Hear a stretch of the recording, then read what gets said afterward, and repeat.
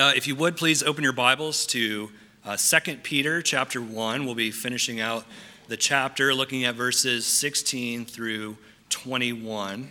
Again, 2 Peter 1, verses 16 through 21. We come towards the tail end of chapter 1 as basically Peter's antidote towards what he's about to get into, which is namely false teachers and false prophets, those who are trying to denigrate the word of God through their falseness. And so Peter is establishing this truth that first and foremost, that believers are to confirm their election and calling, who they are in Christ Jesus. And then the foundation of that knowledge is from Scripture alone, from God's Scripture. And so we'll read verses 16 through 21. This is 2 Peter chapter 1, 16 through 21. Hear now God's word.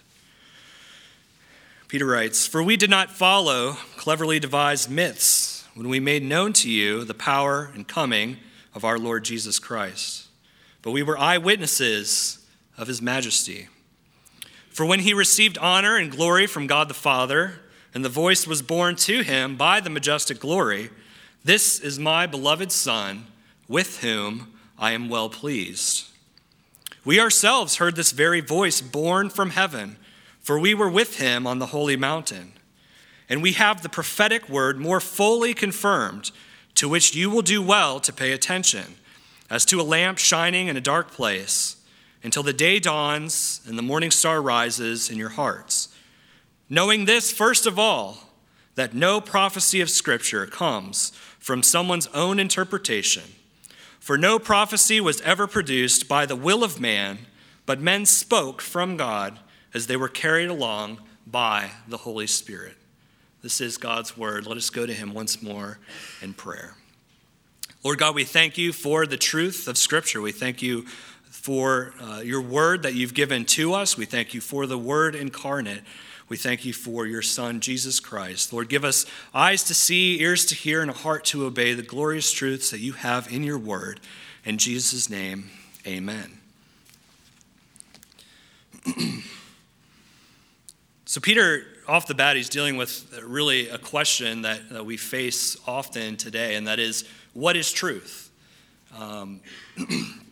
It's become seemingly an ever-prevailing question that we've asked, especially in our own time, whether or not we can discern truth, whether or not we can know that there is a truth, that maybe your truth is different from my truth, and so on and so forth. And for a couple hundred years now, we've prided ourselves as human beings in science and technology as these various proofs, as the objective standards by which we measure things throughout our lives.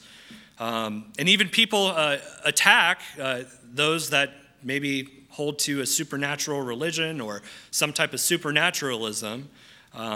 But science is really, the pinnacle of man's achievement, of our ability to discern between what is true and what is false. If it can't be tested through the scientific method, then it's to be thrown out and put aside.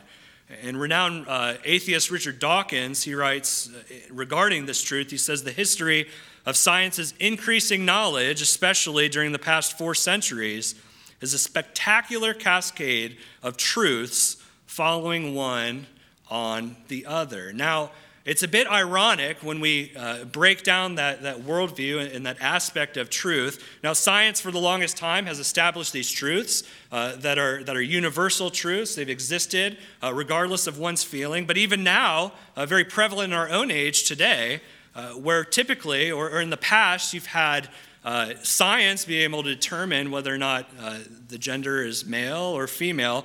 Now we've taken science out of the picture. We've taken away the objective standard of truth to come up with our own truth, with the plethora, the panoply of genders that exists today. And really, science and naturalism, what used to be the hallmark of truth in our own age, has now become the object of subjectivism that they've once critiqued.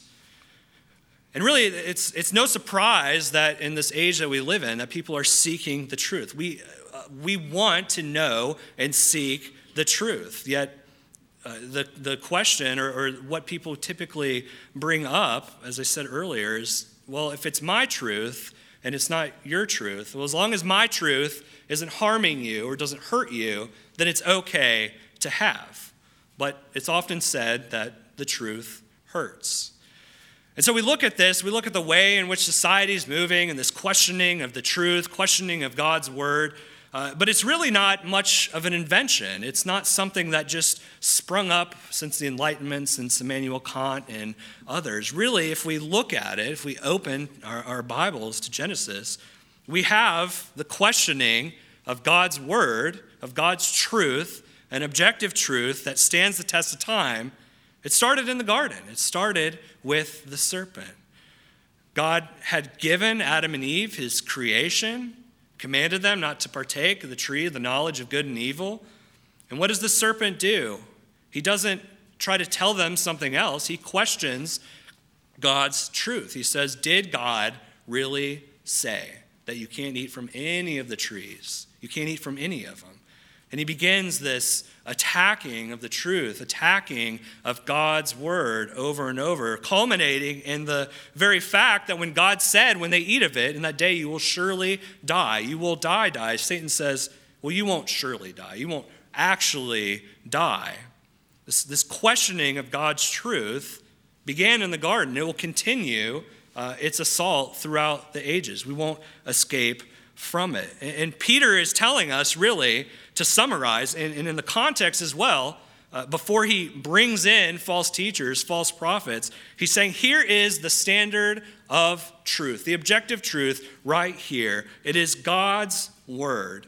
And he also provides some subjective facts as well, that he was an eyewitness there. He was there. He saw the resurrected Christ. He was with Christ during his ministry.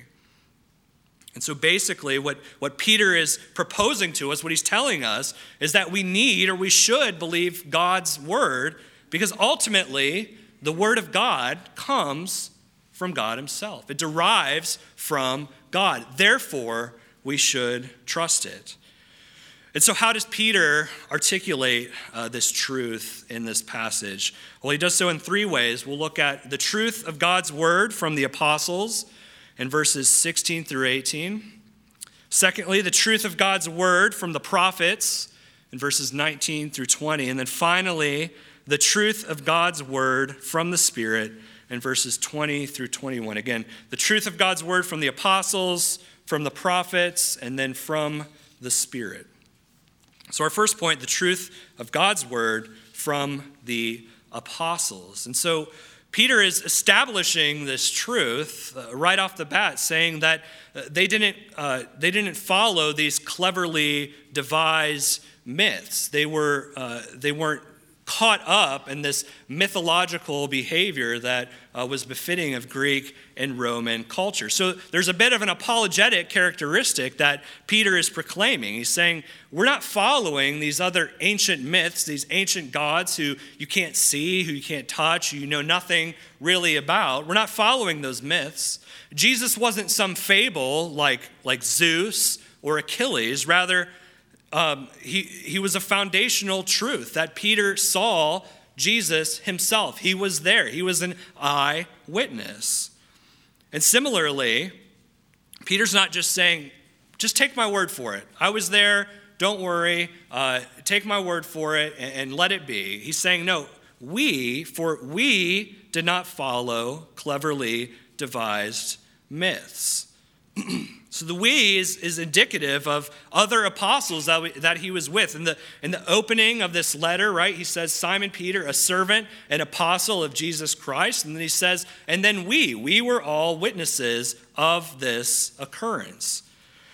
And Paul likewise, if you remember back to 1 Corinthians 15, 5 through 8, he belabors the point that he himself was also an eyewitness of Christ in his glory and resurrection. He says this, that he, referring to Jesus, appeared to Cephas, that is Peter, then to the 12. Then he appeared to more than 500 brothers at one time, most of whom are still alive, though some have fallen asleep.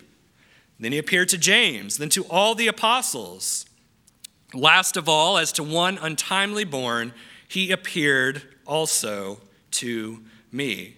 Now, it's interesting that Paul is attributing this eyewitness account to the other apostles, but not only that, he's saying that Christ appeared also to 500 brothers at one time, most of whom are still alive, most of whom are able to refute Paul's claim in writing this letter, most of whom could say, yeah, Paul's just making all this up. We really didn't see that. We were just hallucinating or just we're caught up in the moment. No, Paul is saying, go and fact check me. There are people who have also seen Christ. And so too, Peter is saying the same thing, that they made known, they were eyewitnesses to the glory of Christ.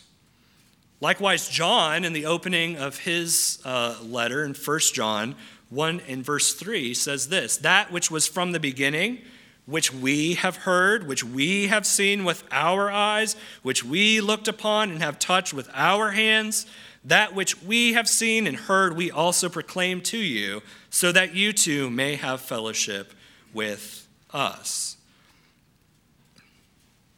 Often when we test truth or we test eyewitness accounts, whether they're a myth or fable, it always gains a little more respect if there was somebody there. You know, if you have a court case and there was a car accident, the more eyewitnesses you can gather at the case will let you determine whether or not what person A or person B is saying, whether it's factual or false. And so Peter is saying, not just me alone, but there were others with me who witnessed, who were eyewitnesses to Christ being present on earth.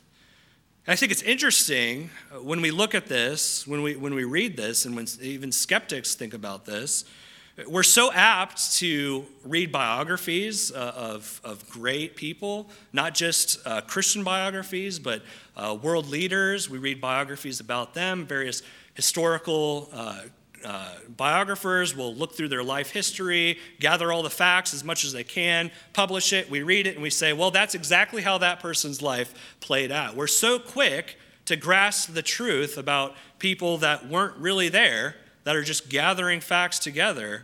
And it's interesting that we hold to those truths, we hold to those realities, yet at the same time, often we look at what Scripture says and we say, well, I don't know if I can believe that truth. That's a little difficult for me. Yet Peter and Paul and many others, as we'll see later, were there. They're saying, no, it's true. Believe us.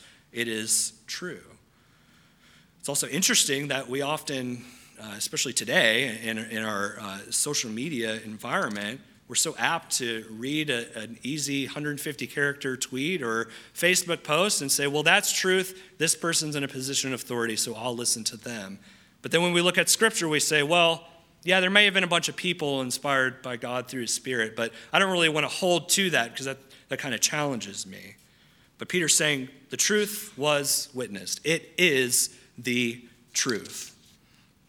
And second to that, or to elaborate on that, This whole idea of it being not a myth was the very fact that Peter was an eyewitness. Now, it's interesting, this Greek word for eyewitnesses, so it can have the same definition that we would often think of as an eyewitness, whether someone or something had a firsthand experience with an event that occurred. That makes sense. That's what an eyewitness is.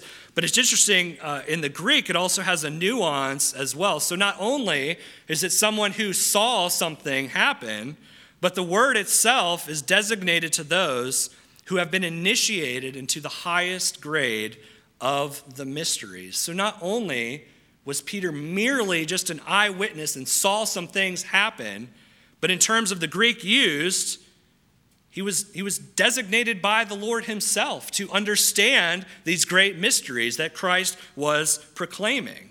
I mean, Peter witnessed nearly the totality of Christ's entire ministry. If we think back to his life, he was called out from his job as a fisherman in Matthew 4. He was one of the first called. He was in that inner circle with Christ as well.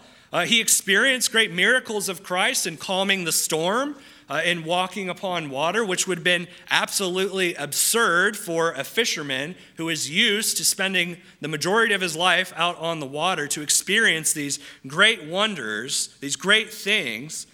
He was there upon the Mount of Transfiguration, which the present passage is discussing from Matthew 17. Not only that, but he also abandoned Christ during Christ's hour, during his journey to Golgotha, during his journey to being crucified upon that cross. And not only that, but he saw the risen Christ and then helped proclaim the gospel. So the very truth of Christ's death, burial, and resurrection, the totality of Christ's ministry, was witnessed firsthand by Peter himself. So he's saying, I was an eyewitness of this.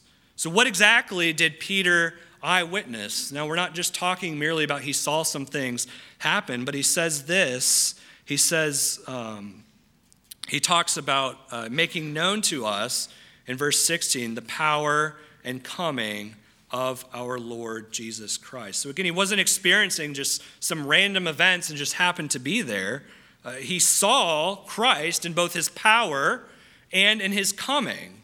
Often referred to, as the Shorter Catechism says, is Christ's humiliation, that is his coming in the flesh, his being born of a woman, and also his power, his exaltation, his rising again from the dead.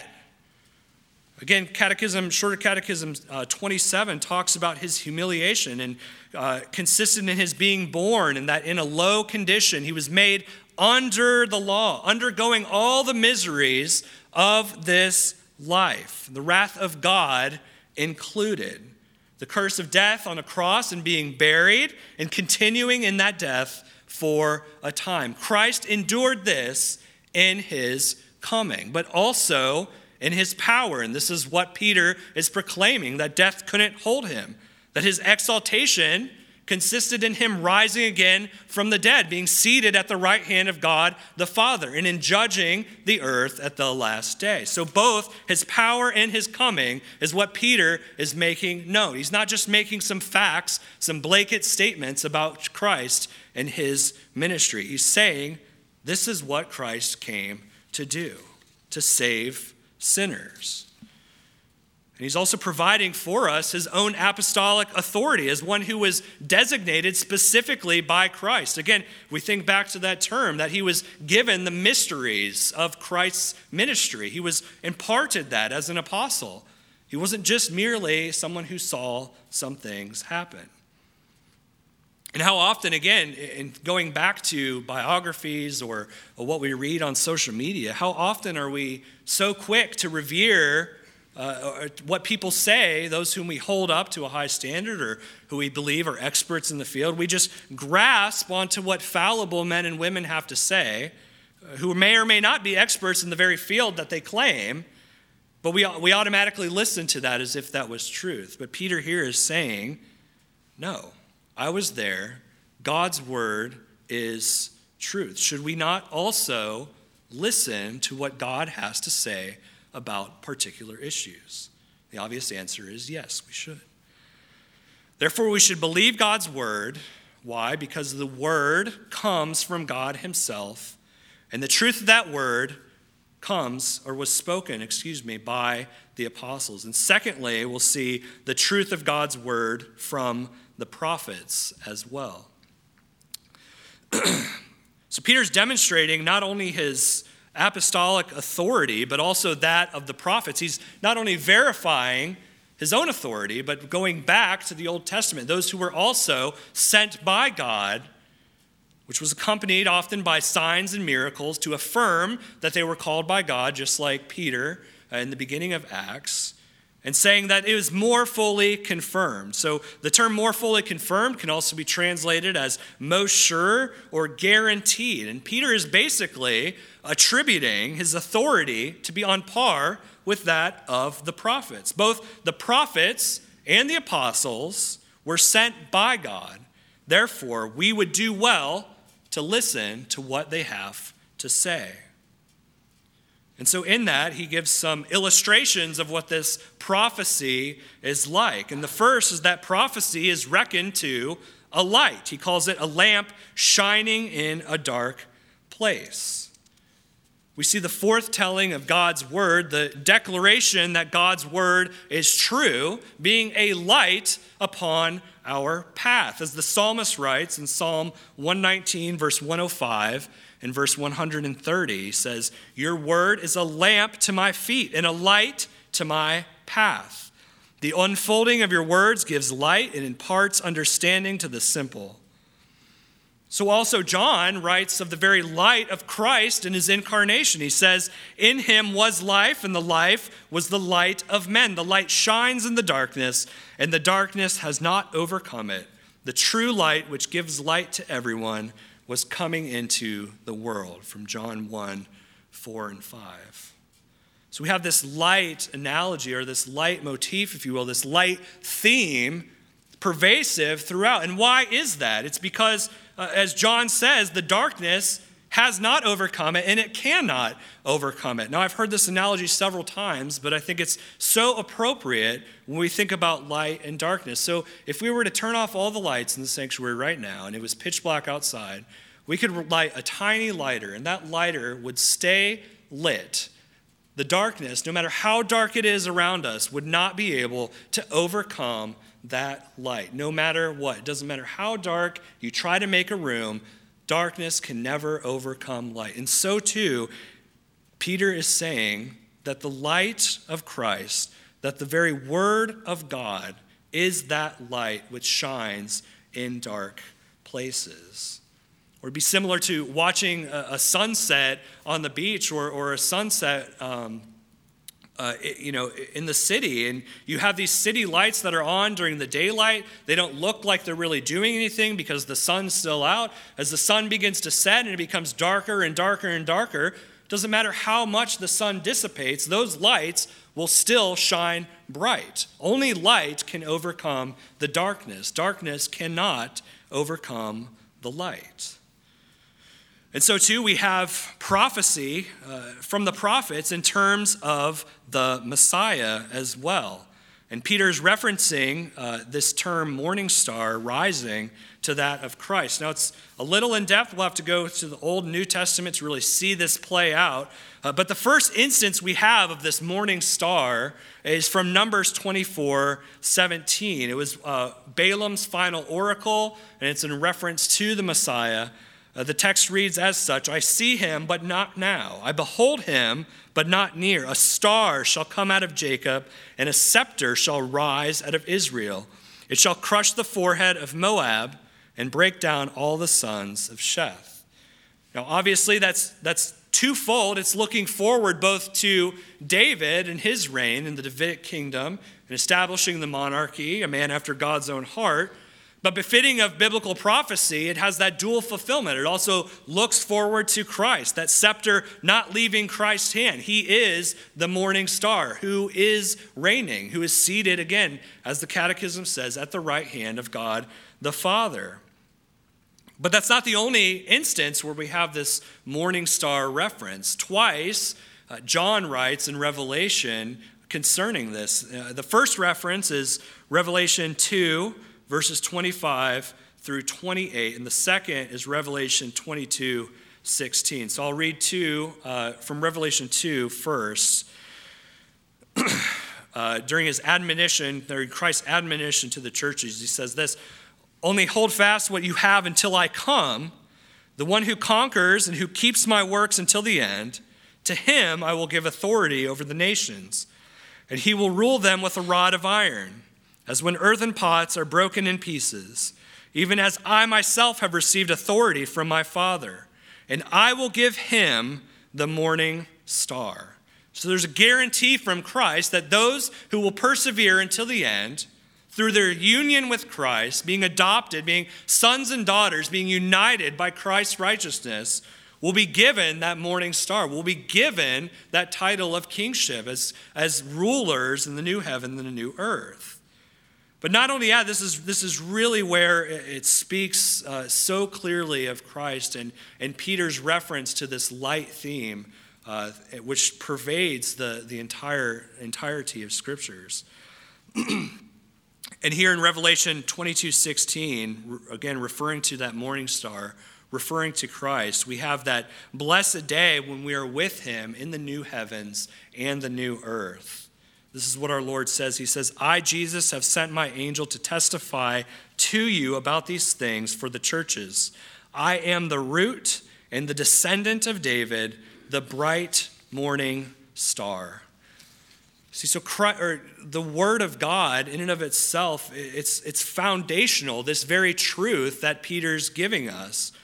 Remember back to Paul reminding us that the very foundation of this is on the apostles and the prophets, with Christ Jesus being that cornerstone. Christ Jesus being that point of failure where without him the entire thing would collapse.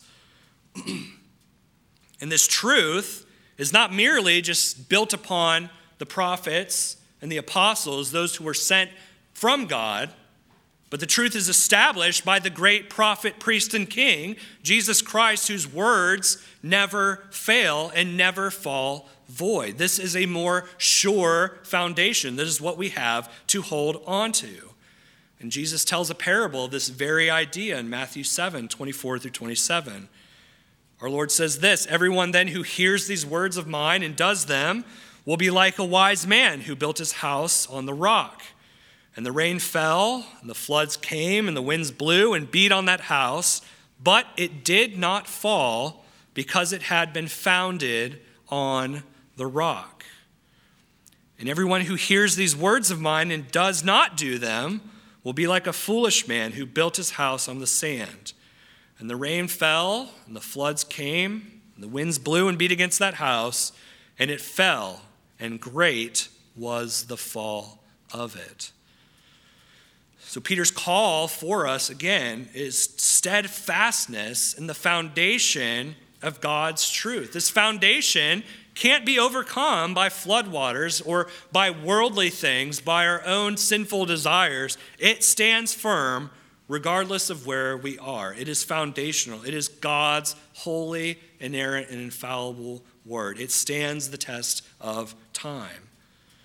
So again, Peter is calling us to believe God's word because the word comes from God himself, as spoken from the apostles, as spoken from the prophets, and finally, our third and final point, the truth of God's word from the Spirit. We can really see Peter just building or compounding on this theme throughout the latter half of chapter 1. He's deriving it from man's authority, from being sent out by God, but ultimately, the final, infallible, not failing, inerrant, without error, all-sufficient truth is from God's word, God's holy and inerrant word. It is an objective truth. It exists far beyond our feelings, our desires, our own intuitions. God's word is true. God's word was true before we were born. God's word is true right now. God's word is true when we will pass away. It does not matter where we fit into that spectrum. God's word is truth because it is from God himself. And again, Peter is really focusing in on the reliability of Scripture. And again, it's serving as this polemic before he starts talking about these false teachers who are bringing in these very destructive heresies, who are denying the very master who bought them. He's saying, here's the truth. The truth wasn't just from people who had some good ideas about some things, who were influenced by Greek philosophy. No, they were men who spoke from God as they were carried along by the Holy Spirit. So what are the various ways in which he's spoken, or God has spoken these truths? Now, it's interesting, when I had first looked at this, my second go-to in thinking about the inerrancy of Scripture, about God's Word, was 2 Timothy 3:16, which we're all sure with. All Scripture is breathed out by God and is profitable in all aspects of our lives. But then I started thinking, where else in the New Testament are people attributing the reliability and the truthfulness of God's word? Well, here's just a few. Matthew, in the recording of Jesus being the fulfillment of the law and the prophets, writes about Christ himself being the totality of the Old Testament. Similarly, Luke, towards the end of his gospel, in talking about Jesus' interaction on the road to Emmaus, and Jesus saying, everything that was written about me, the entire law was written about me and testifies of me. So Paul, Matthew, and Luke thus far. John as well, in finishing up his gospel account, he says, Jesus did many other signs in the presence of the disciples, which are not written in this book. But these are written so that you may believe that Jesus is the Christ, the Son of God, and that by believing you may have life in his name. Similarly, James talks about the practical aspects of being doers of God's word. Why should we be doers of God's word if they're false? It's not false. It's an objective truth. It is true. Or similarly, the author of Hebrews, that the word of God is sharper than any two-edged sword. It stands the test of time. We're also from Jude, regarding the foundation of the word being upon the apostles and the prophets. And even the present text, we have Peter talking about it as well. And again, these are only New Testament examples. I mean, there's countless discussions in the Old Testament. We think back to the psalm we sang, Psalm 119, about the reliability of the trustworthiness of God's word, being that light, that lamp upon our feet as we walk through darkness. The totality of Scripture is saying that Scripture is true from the various authors, from their various stages of life, from their own interactions. They know that Scripture is true because there is one author of Scripture. It's derived from the Holy Spirit himself. As one commentator writes, Scripture is not a record of primitive, fallible religious opinion, but the very revelation of the one who is truth, namely the Lord himself. And the Spirit of the Lord grants us understanding of his word to his people. Scripture is sufficient because it is the truth of God, because it derives from God himself. And so why is this ultimately important? Why do we need to have this conversation anyway? There are several reasons we could go and talk about why Scripture is important, why this truth is important, but I'll leave you here with a few. And first and foremost, we have a God who has given us his very word so that we can know more about him, know more about his saving graces, more about Christ Jesus, more about how to love him, how to serve him, how holy he is. Secondly, we have a God, again, who loves us enough to provide an account of the gospel of Christ for our salvation. We have a God who cares about us, who spoke through men who were carried along by the Holy Spirit, as Peter writes, to give us the very good news of Christ in the Bible, in Scripture. And thirdly, we have a God who still speaks today. Now, I'm qualifying that. I want to make that very clear. This is not through self-proclaimed apostles or prophets, all this other superfluous ideology that we have, not through mystical experience or anything like that, but we have a God who speaks. When we read the Word of God, we have God himself speaking to us. Or as the Shorter Catechism again says, through the preaching of God's word, the ordinary means of grace, through the sacraments, through prayer, Christ is communicating himself to us through that. I'd recently started reading Dr. David Strain's book on expository preaching. It's very, very tiny, very brief, but it's very dense, very good. And he talks about this very idea that we're so apt to seek these extraordinary signs and hearing words from God, and we place the preaching of God's scripture, expository preaching, as mundane and boring. We have to sit down and hear somebody talk about God. But this very word, this very means by which God is communicating himself, it shines in our hearts as it's preached from the preacher, from the very mouth of who God has sent. It is the word of God. God still speaks today, not in new revelation, but he speaks because of what he has written in his word. And fourthly, we have a God who cares about us, who loves us enough, who has planted us in the richest of soils, who feeds us and waters us by his word. We are to read it daily. We are to be nourished and fed by his word.